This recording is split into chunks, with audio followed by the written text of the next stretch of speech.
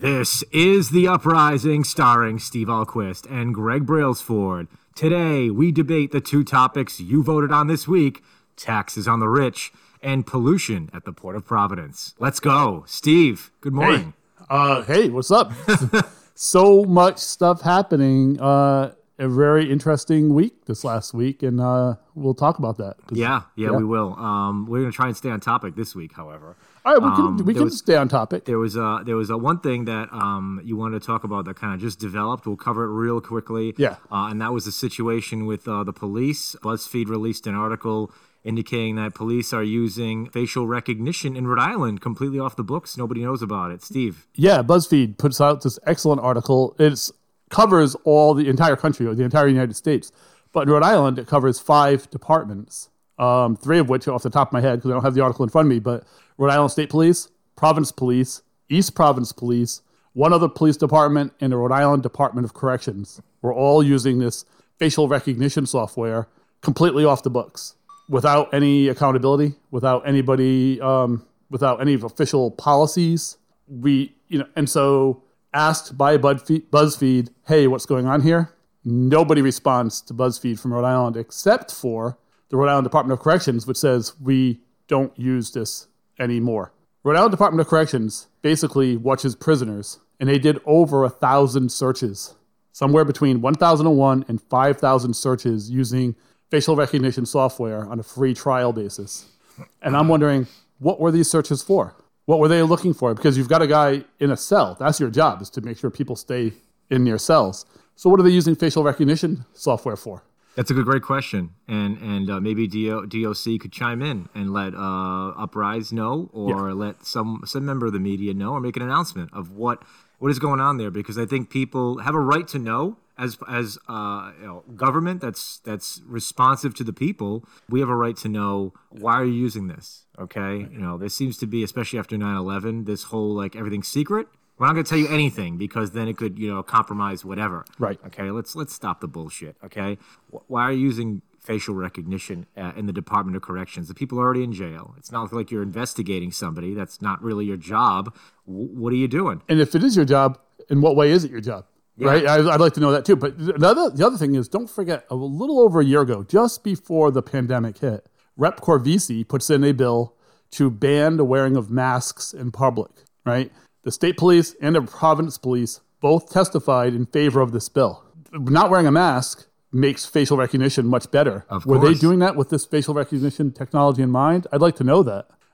The House and the Senate in Rhode Island, the General Assembly, have oversight committees. This is Representative Pat Serpa leads it in the House, and Senator Louis DePalma leads it in the Senate.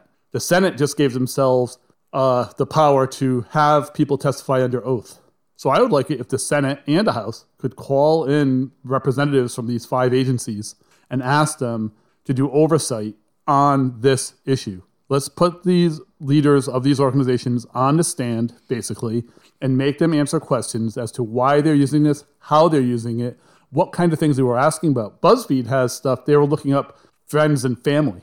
They're looking up ex-girlfriends and stuff. I mean, this is what some of these uses are.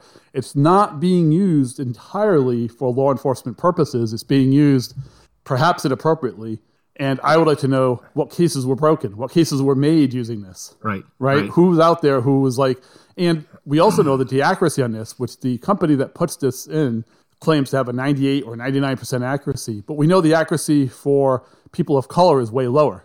And so are people being investigated? Are people being looked at? Are people finding themselves under the scrutiny of the police, of law enforcement, and they don't even know it because some bad connection? Just to play the devil's advocate really quick here, there is a public website called PimEyes that actually does almost the same thing here. In fact, it probably does the same thing. And it probably has a lot of the same images that the police database has. It works the same way. I mean, it's public images that can be scraped. So whether the police are using the tool or it's publicly available, it's going to do the same thing. So PimEyes it's free to search. Like you can pop in your image and you can see what images show up there and all that stuff. But it's actually $20 a month or $30 a month, I think, to go to the links that actually go to the pages that have your images on them.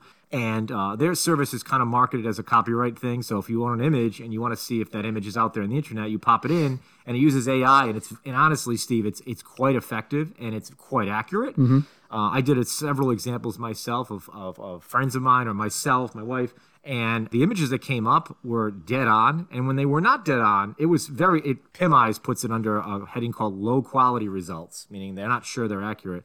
Even those were pretty accurate, but when they're not, it's very obvious this is not the same person. There are certainly instances where you get lookalikes, which is kind of neat. I got to find out like doppelgangers that I have out there. Sure. I was like, wow, this guy has my exact eyes, or this guy has my exact cheekbones, or whatever. It's kind of interesting to see that, but you can pretty much tell it's not the same person. Now, that doesn't excuse the police. What are they doing with this information? Why are they using this? If they're using it to look up girlfriends and whatnot, and this is publicly paid for technology, stop. Like, this is not what it's for. Right. Okay? You need to act like adults, and this all goes back to accountability. There's no accountability at the police department. You can do whatever you want, pretty much. That's just how it goes, because elected officials have decided that the police are so well regarded, quote unquote, right, that they don't need to be accountable to anybody and they can just work autonomously and do whatever they want. And so you get stuff like using facial recognition technology to look up and stalk,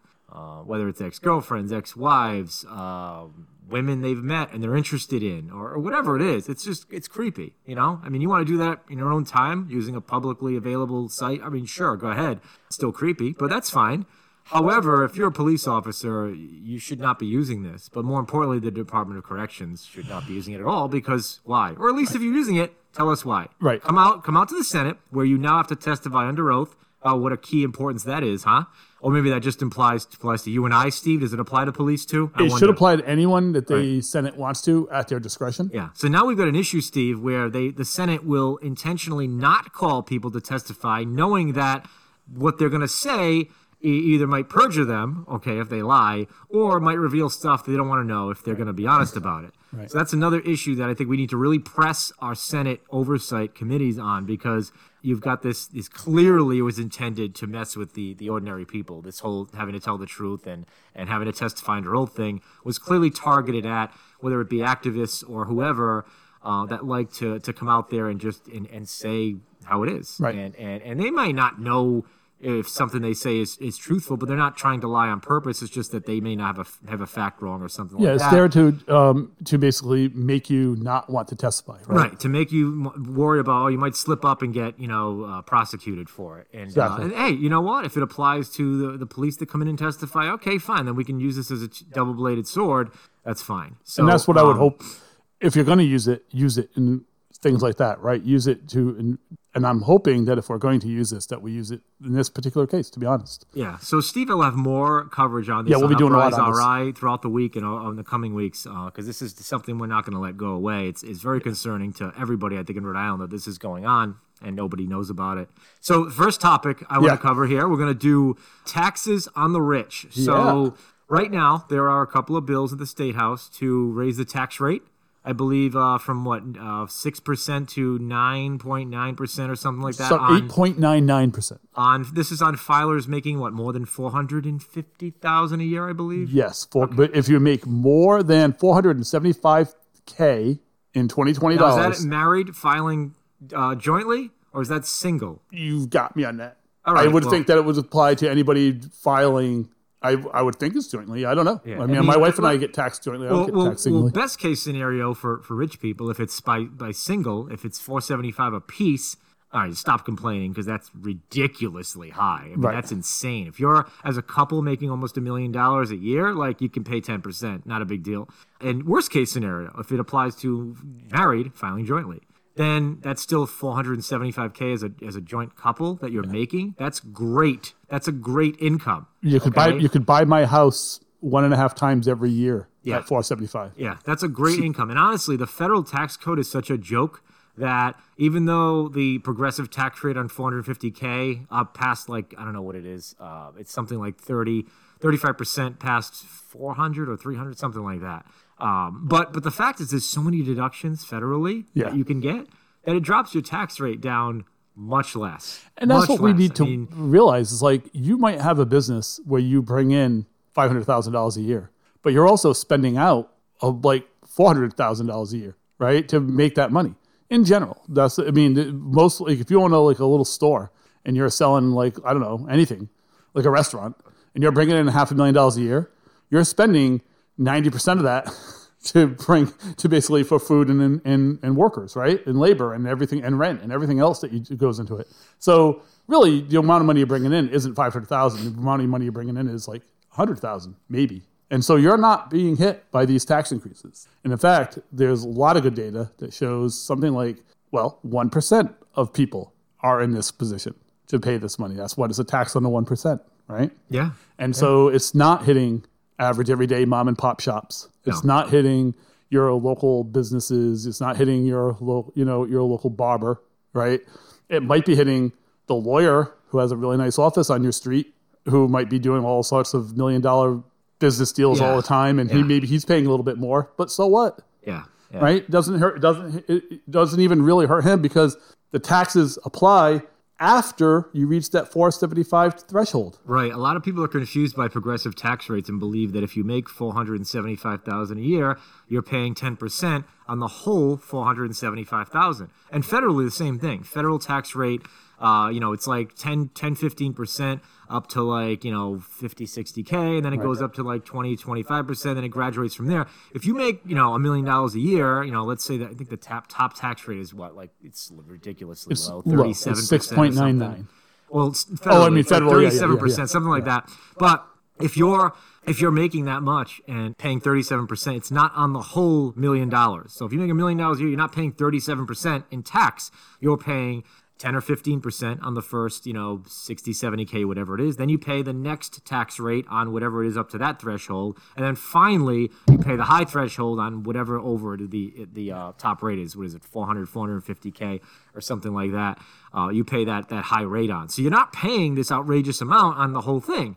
Right. You're not. It's not. The tax rates are not as high as you think. Plus, federally, like I said, there's so many deductions that your typical a filer who's making $300,000 to $400,000 a year, don't be surprised if their actual tax rate overall is like 10 to 15%. Right. I've seen it. That's what it is because of deductions, whether it be charitable deductions or upgrades to your home or whatever it is, or mortgage interest or whatever have you. These are all deductible. Now, Rhode Island disallows a lot of federal deductions, a lot. So if you're making, $1 million a year, your tax rates are still progressive. You're paying, I forget what the lowest rate is in Rhode Island, but the same thing. You're paying, a couple percent on the low end amount of your money. And the next tier, you pay a little more until you get up to that high point. But in Rhode Island, a lot of deductions are not allowed. For example, when I bought when I put my solar panel system in to my house, that came with a nice federal tax credit. Okay, Rhode Island said, no, that tax credit doesn't count. Forget it. You're going to pay tax on your income, and that is not an allowable deduction. And so many other deductions are not allowable. I have to check, but I don't think charitable deductions are allowed either. I think they're grossly limited. All I know is when I put my income into Rhode Island and you see that what you're taxed on, it's almost the full amount. There's very little that's actually deductible. So that's the double-edged sword with Rhode Island is that, sure, the tax rate needs to go up, but they also need to really look at the deductions and say, for ordinary people, this is not just, defending rich people. This is for anyone ordinary that does anything to their home or has, some sort of deduction, whether it be, like you said, renewable energy improvements or whatnot, that are not allowed to take that credit on Rhode Island and ends up costing a lot. So this is more, my statement here, more defending, ordinary people that are not rich, But looking at the rich side of things, Steve, I want to, again, take the devil's advocacy here because, as someone that grew up relatively poor, I mean, my mother was, a single income in our house for a long time, and my stepfather contributed as well, but it wasn't a lot of money. It really wasn't. I mean, I was lucky if I got a new pair of shoes, in a year or 2 year span while I was in school. Everyone got new shoes for the school year. I didn't always get new shoes for the school year, usually, but not always. So it was tough to, and it was always my mom, we can't afford it. Constantly hearing that when I was growing up. And I always dreamed like, hey, someday it'd be nice to have money. Well, started a business when I was 18 and really successful right away. And so suddenly I was 18 years old and had way more money than an 18-year-old person should have. And that was good. I wouldn't call myself rich. I think my income probably maxed out at like 125, 150K a year, which is still quite good for someone in their young 20s. More than I've ever made. Late teens. Absolutely. Yeah. But as a result of not knowing really how to run a business that well, eventually closed the business. I ran 10 years, so not too bad. But the last few years, we weren't making a whole lot of money. And then after that, I really had to conserve because I literally had to file for bankruptcy because the business had lines of credit, very large lines of credit, and I couldn't cover them myself. I think they were personally guaranteed. So unfortunately, you have to file for bankruptcy. And then everyone treats you like you're a scumbag for 6 or 7 years. They don't give you any credit. I could be making, $500,000 a year. They still won't give you any credit because, you filed for bankruptcy. So that's the way it is. So then I started my current business that I own now, and very successful with that, much more so than my previous business. And so, hey, got money again. Right. So I've been in the position, Steve, where I know what it's like to grow up having no money. Then I know what it's like to suddenly come into money and then suddenly lose it and then get it again. Right. So I can kind of talk on perspectives that many people can't in terms of what it's like to have money. I don't want to use the term be rich. I highly consider myself rich. But it's definitely a comfortable lifestyle versus struggling. Yeah. I've been there. I've been on both ends. And I know struggling sucks, okay? It wears away at you. It's all you think about all day long. Mm-hmm. It's like every action you do depends on, can I afford this? Or what if this happens? Then I can't afford this. Everything down to letting your kids, play in a certain place or whatever. It's like, oh my God, what if they fall and hit their head? I have no health insurance. I can't cover the expense of this. There's so many things that you worry about when you don't have money.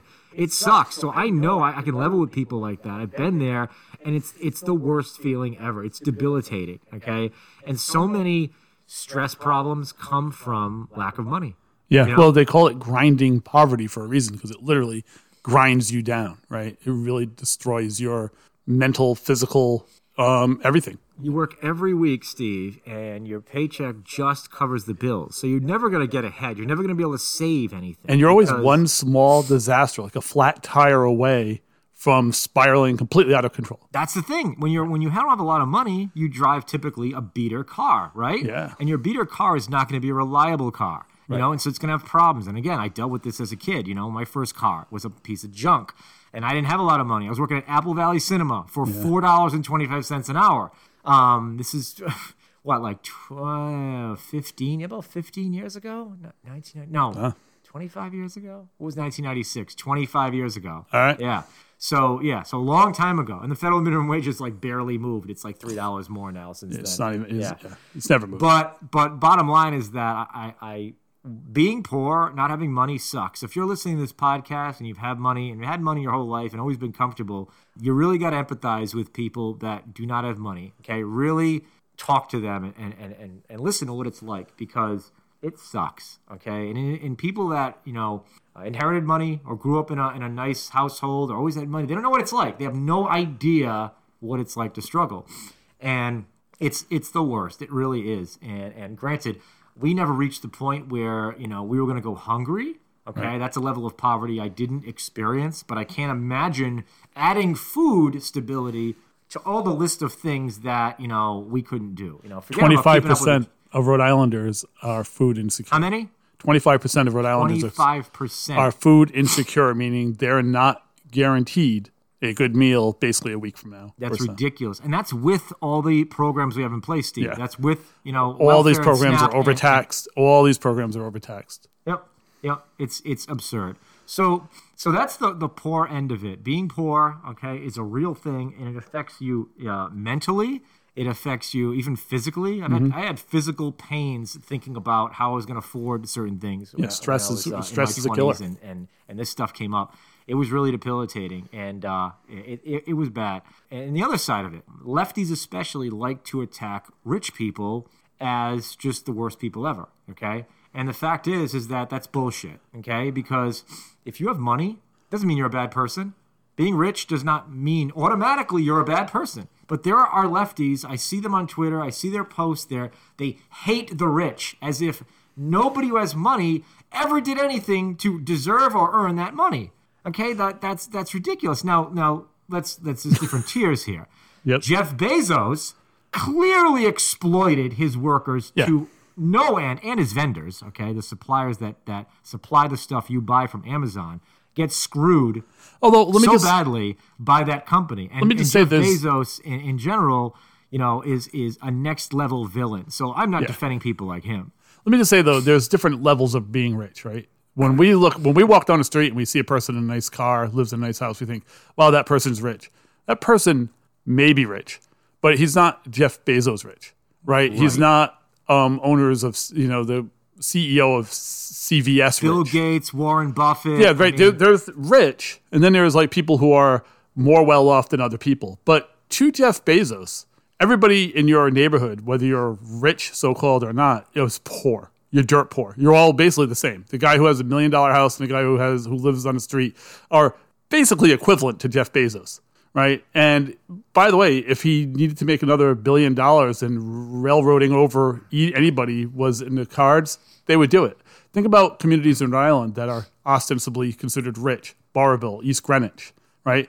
Barberville was targeted by Invenergy, $1 billion company, for a huge power plant, which was going to hurt housing rates in that community. It didn't matter how rich you were in Barberville. You have this nice house and you live rich. You were nothing to them. Same as going on in East Greenwich with this med recycler plant, right? They want to put in this med recycler thing and pollute the air and everything else. People in East Greenwich are considered rich for a good reason in Rhode Island because it's a well-off community. But their wishes, their ideas, their dreams and hopes mean nothing to $1 million company coming in to put in stuff, right? So don't forget. So there's rich, and then there's, well, guess what? Big business, big corporations, richer people are going to come in and take your shit away from you. And there's nothing that you own, any of us own, that if a rich person wants it, they can't take it from you. They will take it from you no matter what you want. They'll buy it from you. They'll exploit you. They'll ruin you and pick it up at wholesale prices. Anything you own, anything you value is theirs if they want it bad enough. That's what we live. We live in a country where money talks. That's right. Money talks in probably no other country, maybe South Korea, as strongly as it speaks in America. The capitalist mentality is so grotesque and pervasive that it affects everything. Right. Everything. And I want to get back to the situation at hand here because, being rich already comes with so many perks. And you just kind of hinted on that, Steve. And so when we talk about taxing the rich, okay, they're already getting so many more benefits beyond what ordinary people get. And I just want to cover some of them because you may not think about it, okay? For example, okay, we talk about, let's say, following the law, all right? If a law is backed by, if the punishment for breaking a law is a fine, then rich people do not have to comply with that law. Right. Okay?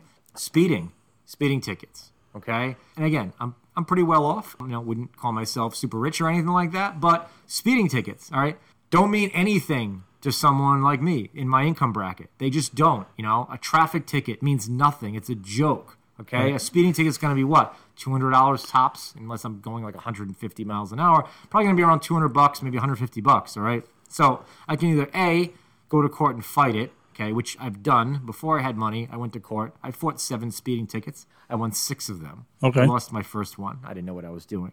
Once you learn what you're doing, it's very easy to win a speeding ticket. But bottom line is, if you just pay it, which a lot of rich people just do, they pay it. And that's it. So what? Oh, your insurance might go up $100, $200 this year. Again, making $500K a year, who cares? Who cares if it goes up that much? It just doesn't matter, all right? Park in a handicap spot, right?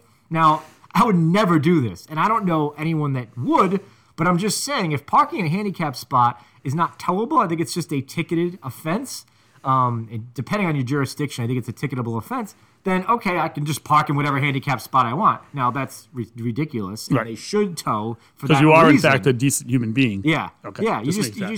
But that's the thing is when you get older, you start to compromise on your value. Not older. When you get richer, you start to compromise on your values. Not me so much. I'm very aware of it. Okay. Having been on both sides of the coin, I'm aware of the privilege that having money brings you. And so you try to be aware of it. But the fact is like I said, if any crime that is only punishable by a fine, rich people do not have to adhere to that. Now, poor people, okay, you get hit with a $500 fine for some, you parked your car where you weren't supposed to, whatever. And it was an honest mistake, whatever. But you did something crazy or speeding in a situation, whatever it is, like make something up. Doesn't matter, okay? That ticket is a big deal to you, a big deal, okay? Not only is it, $200, $150, whatever, it's like, a third of your paycheck, half of your paycheck, whatever, okay? But now, let's say, all right, you decide you want to fight it because you don't want to pay $200. You think you were right. You can prove your innocence. So now you got to take time out of work, okay? So you got to lose some money or some vacation time in order to get out of work to fight this ticket. Then you go fight the ticket. If you win, good. Oh, that's really awesome. You've won, so congratulations. And you don't have to pay the ticket. But I'll tell you from experience, if you don't know what you're doing when you get to that court, you're going to lose, okay? The judge is going to find you guilty. I've had instances, those 6 that I won, 2 of them I lost in municipal court, Pawtucket Municipal Court, and I appealed them to the traffic tribunal, which was in Cranston at the time. Is it still in Cranston? I think, it used to be on Harris Avenue, I believe, and now it's in Cranston, I believe. You can tell Steve is shaking his head like he has no idea because Steve does not speed. So Steve never goes to the traffic tribunal. I haven't been there in years, but I remember it did change to a different venue a number of years ago. But nonetheless, the traffic tribunal judges are much more fairer than the municipal court judges typically are. And you usually get a fair shake there. And if you can prove that, listen, this is why I did this or whatever, they'll usually let you off, even with just court costs or something like that. But the bottom line is that it doesn't really matter. For rich people, you just pay the ticket and you move on with your life. It just doesn't affect you. Your insurance goes up. Who cares? It'll eventually go back down, but it's only a couple $100. These are things that affect middle class and poor people tremendously. I'll tell you this. I know a woman. I talked to her just a few weeks ago outside the State House. She lives in her car. She was kicked out of her house. She lives in her car. All her possessions are in her car. Everything she owns in her car. She has no place to park that car. She has no place safe to park that car. And one day her car got towed and all her possessions, everything she owns was locked up in a lot. And she has no money to get it back, no way to get it back. She has groups working with her and hopefully she'll be okay. But the idea is that when they towed that car on her, they towed away her entire life. They towed her home. They towed her home. They towed everything she owns. I mean, and so think about this. You're living in your car. Already you feel so hopeless and helpless. And then they took everything else away from her just because, guess what? That's the way the world works. A cop saw the car, called the tow truck. That woman's life was, and now she's out on the street in the middle of the day or night, wherever, and everything, and she's got nothing. Oh, and there's also, you have to pay a fine to get your car back. Well, yes, Steve, she right? can, which she cannot even begin to afford. Yeah. She could basically go visit her car and look through the fence if she wants to walk to wherever they did it, right? So, I mean, there are people who live so close to the edge. And this is not a woman with a lot of options. She has health issues, obviously. She's older, right? She should not have to deal with this. And, it's not just a product of our tax code or being rich or poor. It's just about basic humanity here at this point. And when I asked later, I had Senator Reid and the Speaker of the House, and I asked, what about using some federal or state money to just establish a safe place for people to park if they're living in your vehicle? Right. That's a great idea. And they were like, well, this would be a municipal issue, and we think the best thing is to get people into actual secure and stable housing. And I'm like, yeah, I'm all for that. But in the short term, she's got her car towed in a lot somewhere. And so, but, if you're Senator Reid or the Speaker of the House, Shekarchi, I don't think that you really have a grasp of about what it really means to be in that woman's position right now. Yeah. I don't think you have a grasp of what the crisis is in her life. You talk about being rich and then being poor and then being rich again. And I think to myself, I mean, I've always lived a relatively comfortable, lower middle class, blue collar lifestyle. My life. That's my life. Right.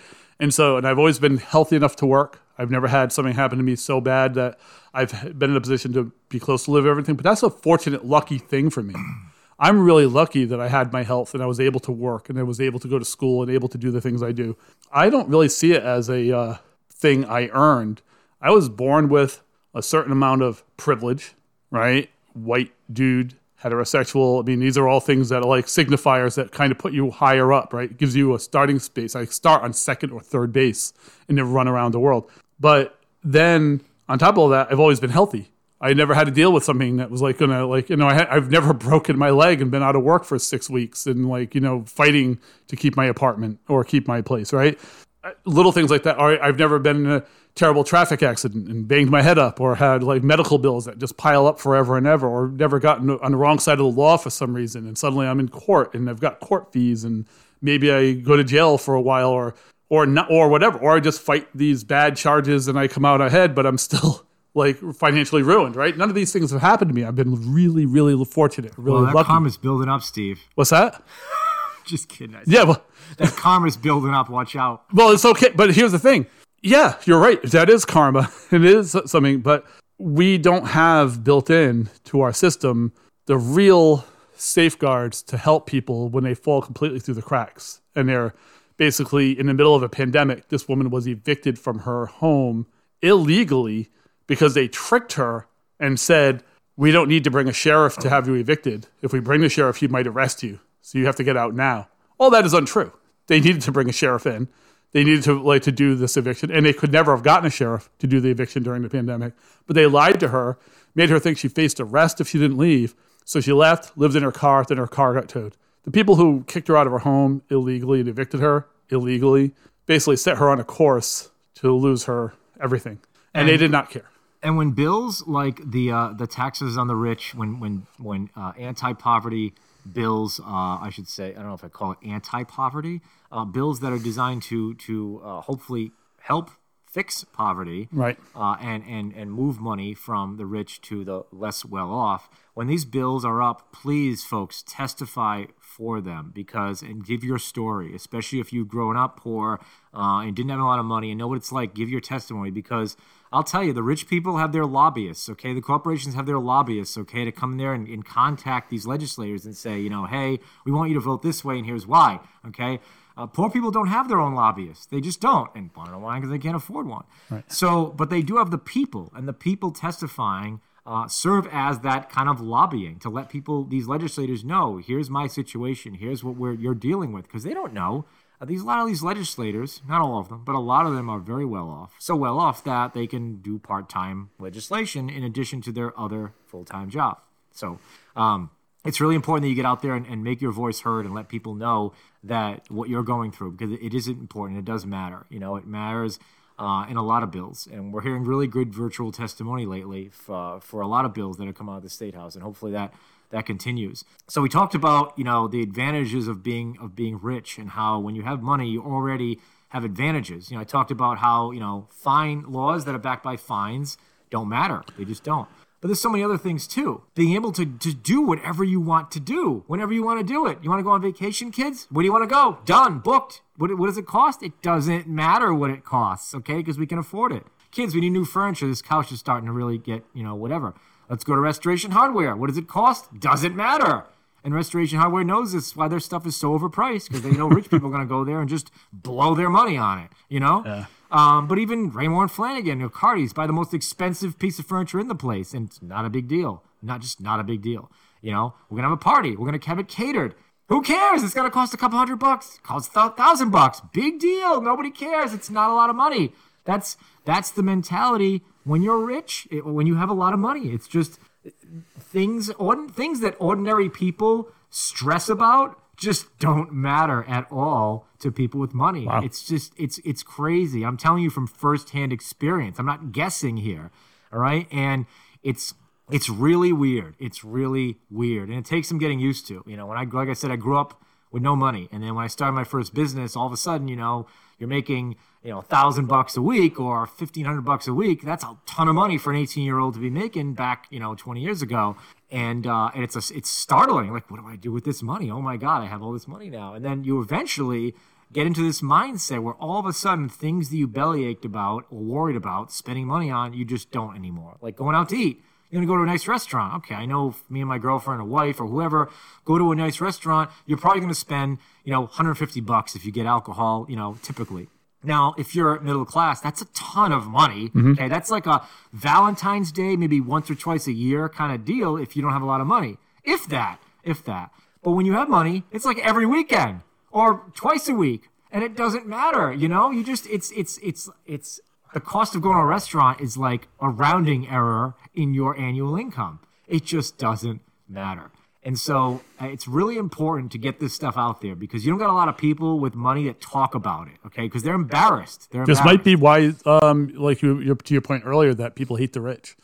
Right, because the rich people never come out and say, like, this is my lifestyle, and I don't agree that it should be this way, but this is the way it is, and we should fix it, Right. And so, if I can be one of the people to say something, then I certainly will. The other thing I want to talk about, okay, because this is going to hit righties right in the balls, and it should, is that there's this mentality that rich people earned their money, and they deserve that money because they earned it, and they worked hard, okay? Bullshit, okay, bullshit. I can tell you for sure that I did not work hard for my money. Okay, did I work for my money? Of course I did. I run my business, I'm a website designer. I do all the work myself. I don't hire anybody. I don't contract it out to overseas or anything like that. I do it myself.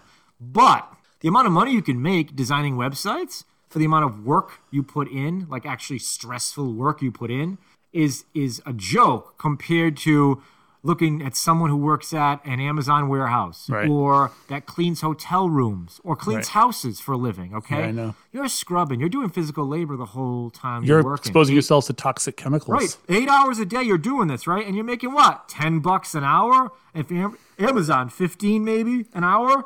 That's it. And I'm making $250 an hour, and I'm not working as hard as you. Okay, let's just get that out there. Are you shitting in a box in the back of your truck while you do your job? Right. I don't think so. Right. Are you pissing into a bottle because you don't have a bathroom to access? Now, it's funny, Steve, you mentioned this real quick. I did ask a few friends that work at UPS. Yeah. And they did say that this happens at UPS too when you're in rural areas or when you just can't find a bathroom, and it's become worse under COVID. So not to defend Amazon, but there are instances where any delivery driver is going to have to pee in a bottle because you're just so far away from a bathroom, you have nothing you can do. Have you ever driven so far that eventually you say, all right, I got to pull over and find a tree to pee behind? Because I've been there, and many other people have been there. Sure. You don't want to say, oh, wait, by the way, I publicly urinated. But you know something? Sometimes you're in the middle of nowhere, and you're like, fuck it, there's a tree. I'm going to go pee behind that tree. The difference is that Amazon, though, works these people so hard and sets such tight deadlines and such stringent requirements for the number of pickups and packages delivered that you just literally don't have the time to pee. Even if there's a bathroom, you don't have the time to go. You don't have the time to go. You have to just keep going and going and going. You plan your day around the idea that I better bring a bottle with me to pee in. Right. And if you're thinking, I better bring a bottle with me to pee in, you're probably not working at the best, most caring job in the world. Right. So, I mean, point being is that people that are paid shit, okay, work harder than I do, okay? And any people well off that are listening to this going, oh, that's just him. I work hard. No, you don't. Shut up, okay? What job, okay, where you work hard pays $400,000 a year? Lawyer, maybe on the high end, a lawyer, okay? Talk to someone like Rob Levine, okay? We've heard of Rob Levine, right? He's advertised on TV all the time. Ask Rob Levine how many times he's been to court. How many times he's actually tried an insurance company, okay, or a defendant in court? Very, very, very, very rarely, okay? You settle, okay? It's a white-collar job. You settle with the insurance company. You get your payout, you're happy. He gets his cut, he's happy, okay? But the level of work that's involved is not a lot of work. It ain't physical labor. It's not doing what a lot of these blue-collar people do who get paid crap, who work a lot harder than we do. Right. And why? Why do certain businesses or people make more money than others? Well, I can explain why there's a lot of money in software. There's a lot of money in software because if I charge, $10,000 to design a website for you, and that website's going to make you $200,000 a year, well, then that's a good investment. Okay, right. So that makes sense for you to spend that kind of money. And that's why, and there's obviously not a million people that can do software design. Okay, anyone can technically clean a house. I mean, anyone, for the most part, can scrub or clean. Like, in terms of, level of skill, admittedly, cleaning a house doesn't require a very large level of skill. Most people can do it. You move into a house, you start cleaning the house. You don't have to go to courses. You don't have to go to college to learn how to do that. Whereas if you're going to design software, you can learn on your own, but it's going to take you quite an investment of time to do that. It's not something you can just wake up and start coding. It doesn't work like that. So there's definitely a level of skill involved, and I guess what you're paying for is that skill. It still doesn't make sense, though, that you can I got a friend, great friend, did a software course, didn't know anything about software, right? Wanted to do game design.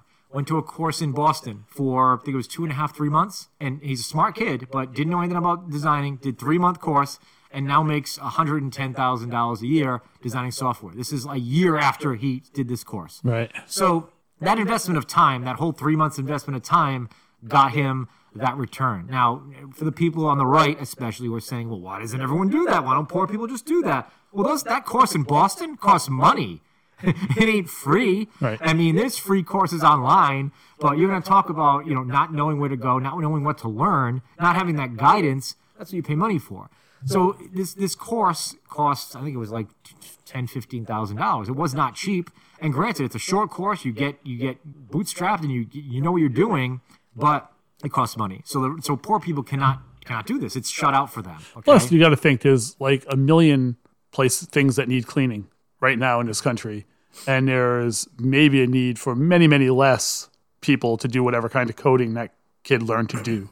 Yeah. Right. So if 100,000 people suddenly could do what that kid does, his job would also be relatively low paying and thankless, and probably need to find another job soon because 100,000 people can, doing that same thing. Yeah, perhaps so.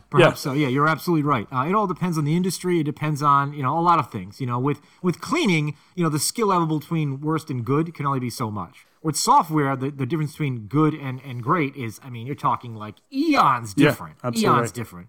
I would put myself on the lower end of that spectrum compared to some people I know, and they're light years ahead of me.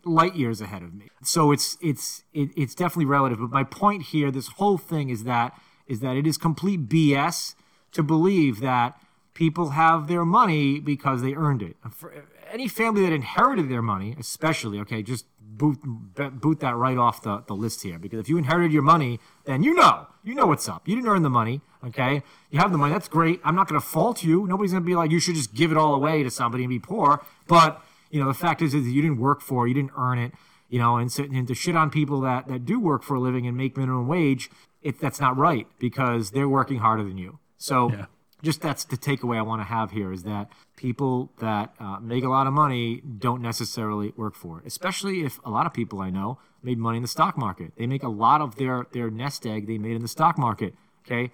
That's not work, okay? You're using your brain. You're looking up stuff. You're looking at charts. It ain't work. Come on, I've done it. It's not real work, okay? You're just using your brain, using a computer. You're typing on stuff. It's not a lot of work, but these people will make millions of dollars a year doing that, or $500,000 a year doing that. They'll make tons of money doing this, and it's just so. In the United States, the last thing I want to say before we kind of switch up topics is please stop believing the trope that people that have a lot of money earned that money and they deserve it, and that we shouldn't tax them. We shouldn't, have a wealth tax. We shouldn't have a high income tax or anything like that because they earn that money, and then once you earn that money, you deserve it, and that's it. They should be able to keep it. No. We live in a society, and so part of your income, based on how much you earn, should go towards bettering that society. Yeah. Steve, the next topic, right. You got a lot of information about this because we've been covering it pretty heavily, is the pollution situation in the Port of Providence. Yeah. The Port of Providence is the place where most of the dirtiest, grossest industries in Rhode Island have set up shop. We're talking scrapyards. We're talking chemical storage. We're talking fossil fuel storage. The smell in the port, if you've ever been down on Allen's Avenue, is really obvious, right? You go down there, and as soon as you're down there, you can smell it. It is something gross in the air. Yeah. Right? What does it smell like even? What is that smell? It's an overriding chemically smell. Sometimes it smells like actual fossil fuel, like gasoline-ish. Right. That's what but I other smell. times it's just like a sort of a metallic taste to the air that you can taste. And when you're down there, I mean, I live on the east side, not too far away, and sometimes the wind blows the right direction, and I can smell it, right? But it's not pervasive. But, just the other morning, Monica Huertas, who lives in that area and who leads the People's Port Authority, which works to basically get rid of all the toxic businesses in the port. She talked about how it was a bright spring day the other day. She was getting her kids together for school. She opened the door. The kids stepped outside and immediately were, because the smell was overpowering of something in the air. Again, you can't always identify it because the number of businesses that are there, you don't know what they are. Some of the chemicals that are stored in the port are so dangerous and stored in such quantities that they're illegal to store in that quantity or maybe even at all in Boston. So what Boston does is they say, hey, we need a certain chemical. They call the Port of Providence. They siphon it out of a tank, put it on a small truck, and they drive it to Boston for their needs because it's illegal to have that much concentrated of the certain chemicals in Boston. The airport in Rhode Island, in Warwick, does not allow jet fuel to be stored in the quantity that it is stored in the Port of Providence. So when they need jet fuel, they store some of it there. When they need more, they take it out of the vast reserves that are stored in the Port of Providence and they drive it there. All right. We have what are colloquially known as bomb trains. These are trains that carry gigantic, basically bombs worth of dangerous chemicals. And the terminus is the port. Okay. The gas pipeline that supplies all the natural gas to this area, all right, basically arcs up through Burrillville, comes across Connecticut, arcs up, makes a little corner cut through Burrillville, goes through Massachusetts, and then comes down. It's run by Enbridge, and its terminus is the Port of Providence. A few years ago, I think about 4 years ago, that terminus exploded and spewed hundreds of thousands of gallons of natural gas, which is essentially methane, for over an hour, maybe 2 hours, just blasting gas, natural gas, into the Port of Providence. Okay? It was blasting this gas directly at the hurricane barrier, which is this gigantic stone barrier that prevents the downtown from flooding in the event of a hurricane. I went down there the next day, had to go behind a strip club, climb a fence, okay? And I'm walking along the top of the hurricane barrier. I get to where this is. It is covered in this black soot, which I couldn't identify. I didn't know much about this. I walk across there, not thinking much of it. I took pictures, had a lot of photographs. I get home, and I'm looking up, what is this stuff, right? Well, it turns out this stuff is this black soot. No one really knows what it is. It's a bunch of chemicals that are formed inside of pipelines that, because of the chemicals that we use to move gas, we add all these chemicals. And we put it under extreme temperatures. And then we transport it miles. And then it goes through different kinds of pipes, and it has different types of methane and different chemicals to help move this methane. Well, the chemical processes that happen, we don't really know what those chemicals are. We just know they're highly carcinogenic. And me having walked through those and with my boots and then having come home, I literally had to throw away my shoes and wash my stairs to my office because I was so afraid of what I might have just brought home. Because when you read about this stuff, we don't know what that is. We don't know what those chemicals are because they're brand new. We haven't even begun to analyze what kind of chemicals. They're not required by law to state on their bill of lading or whatever what materials they're storing at the Port of Providence. So but some of that is highly classified. The government might officially know on some level. I don't think the government, like DEM, doesn't really know. Yeah, DEM could theoretically find out, but I don't think they really know. That is officially yes, but you and I can't know because if I'm down in the port and I'm taking too many pictures, I might get a visit from Homeland Security the next day. I have a story about that where a guy was down there. He had borrowed a car, go down and take pictures of some of the giant rusting containers that are there. The next day, the guy he borrowed the car from got a visit from Homeland Security saying, you were down there taking pictures? We want to know why? Because they were basically photographed the license plate and went down. It's a dangerous place. Some of the chemicals that are stored there have a 30-mile evacuation zone. 30 miles is... Wow, 30 miles. 30 miles way is... way more than all of Providence. It's where I live beyond. It's probably up to around where we are right now in Cumberland, right? It's East Providence. It's 30 miles. It's the airport.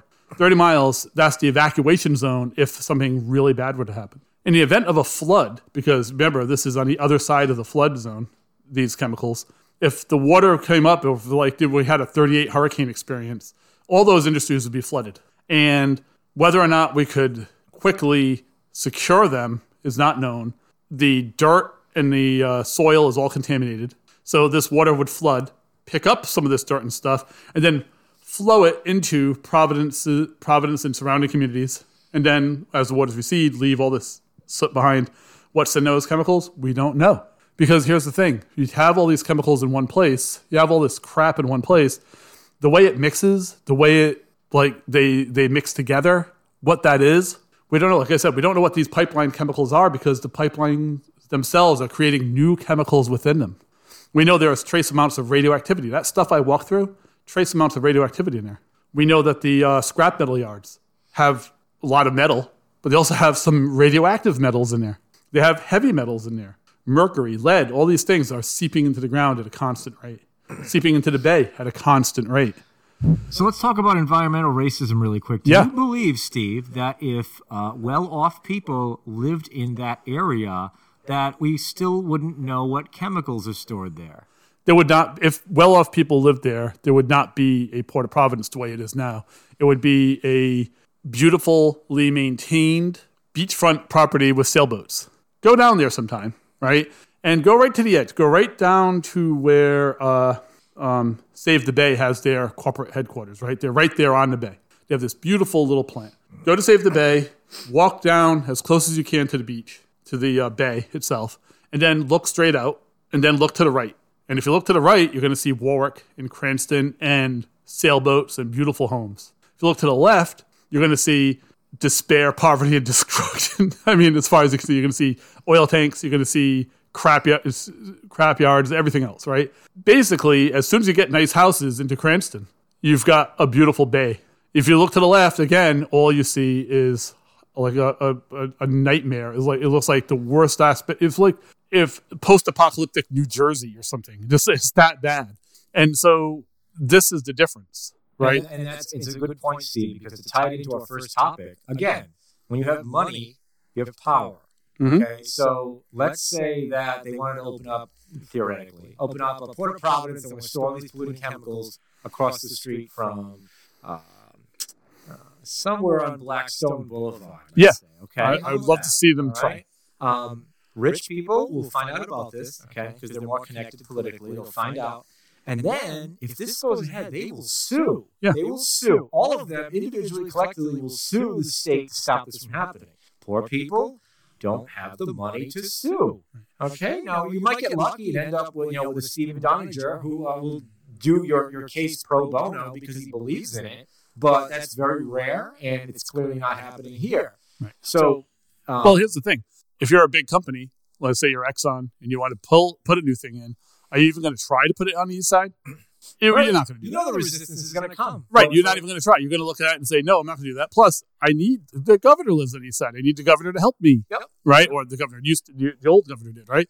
The mayor isn't going to let this happen. They're not going to let their voters be, the people who give them money have this happen. Right. So it's not going to happen. You go to a place where people have no political clout, no political ability. It's wonderful. That's why it's wonderful to see things like the People's Port Authority with Monica Huertas and other people in the port fighting this stuff because they're trying to build the political power they need to give themselves a fighting chance against these exact things. So, I'm a big fan of Monica and her work. And sometimes it feels hopeless and overpowering. But I'll tell you, they've had some wins. They've had some losses, too. Yeah, and but we want to tackle that term, environmental racism. So you hear it all the time now. Our progressive legislators at the State House have been using the term quite effectively and often.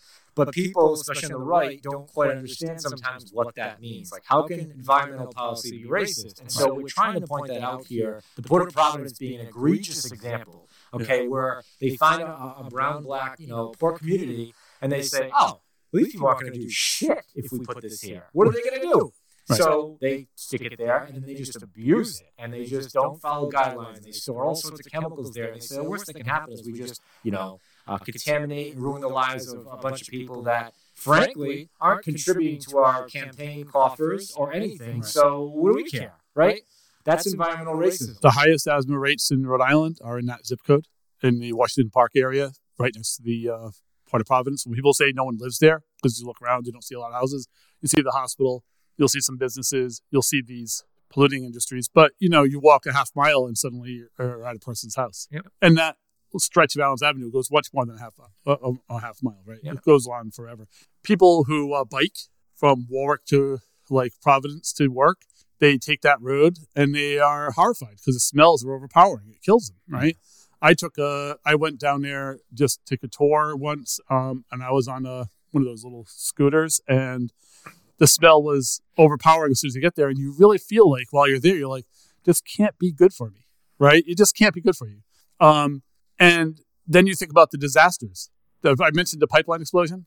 A gasoline tanker truck overturned on an on-ramp to 95. It overturned, it leaked, it gushed all its gasoline out. Tens of thousands of gallons of gasoline came flowing back down the on-ramp and splashing ankle deep past cars that were behind the truck. So people were like, if you got out of your car, you were ankle deep in gasoline. Okay, one cigarette would have like the whole street would have killed everybody. That stuff flowed down into the street and then went into the drains and then went directly into the bay.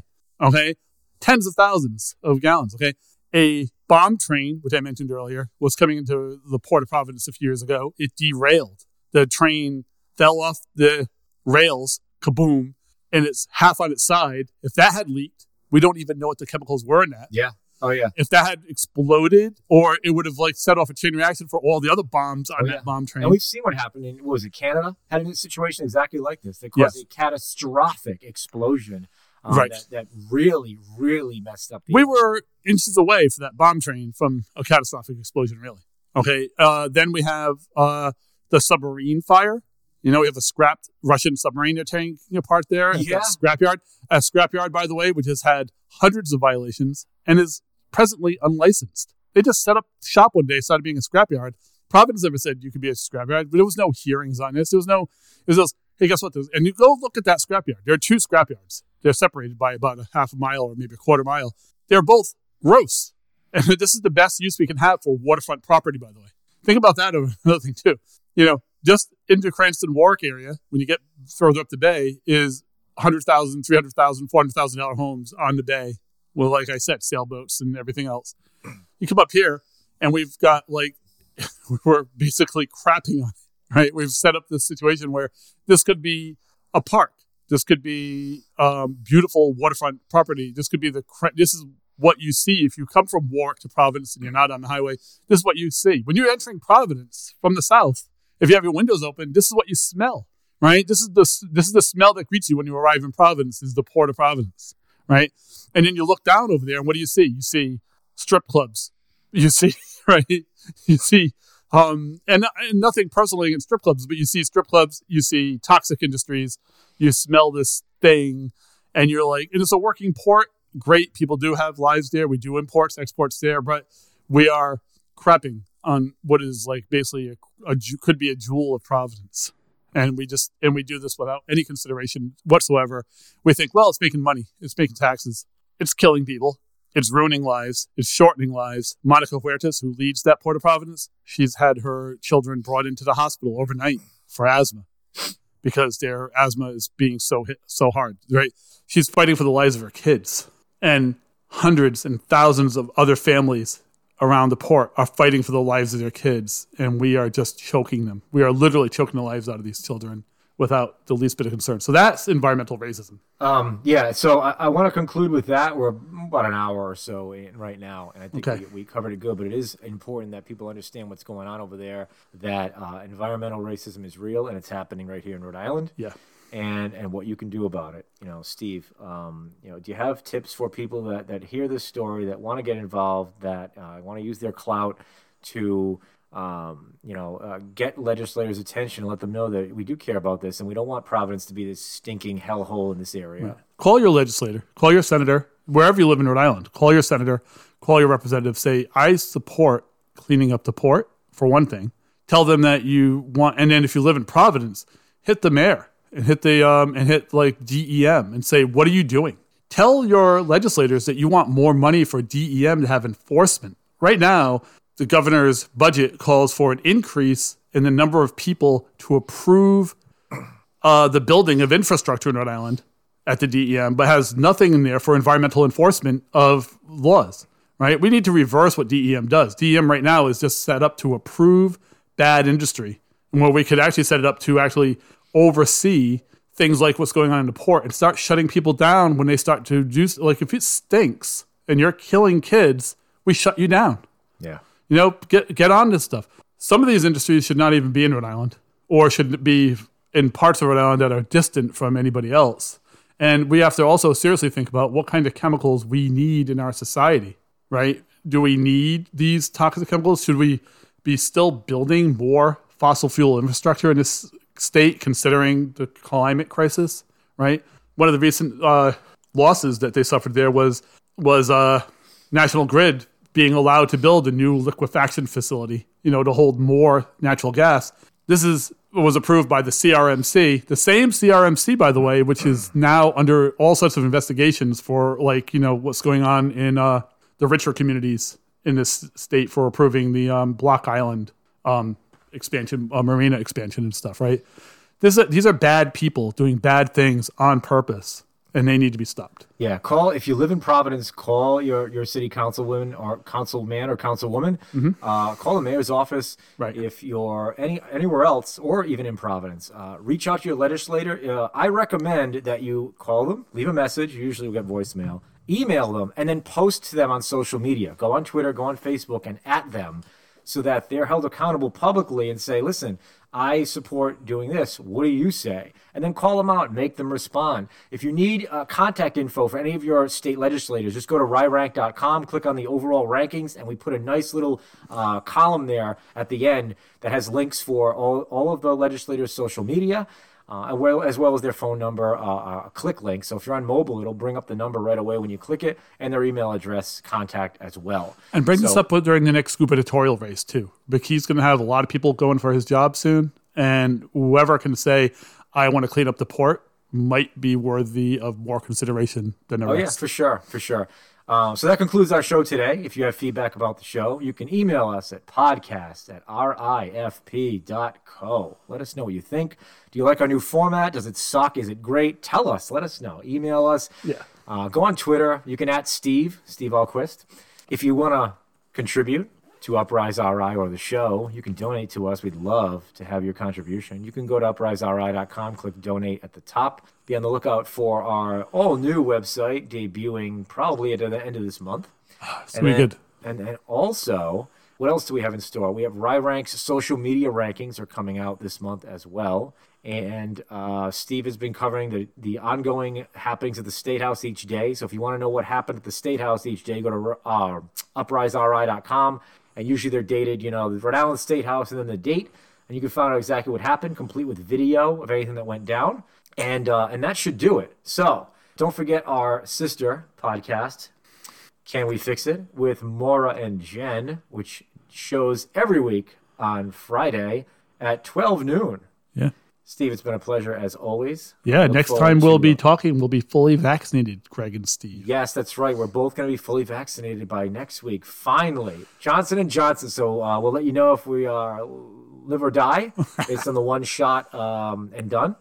And that's it. So, guys, make sure you go on Twitter and vote for our topics that we're going to debate next week. We'll have some good ones for you, and we'll see you then. Take care, everybody.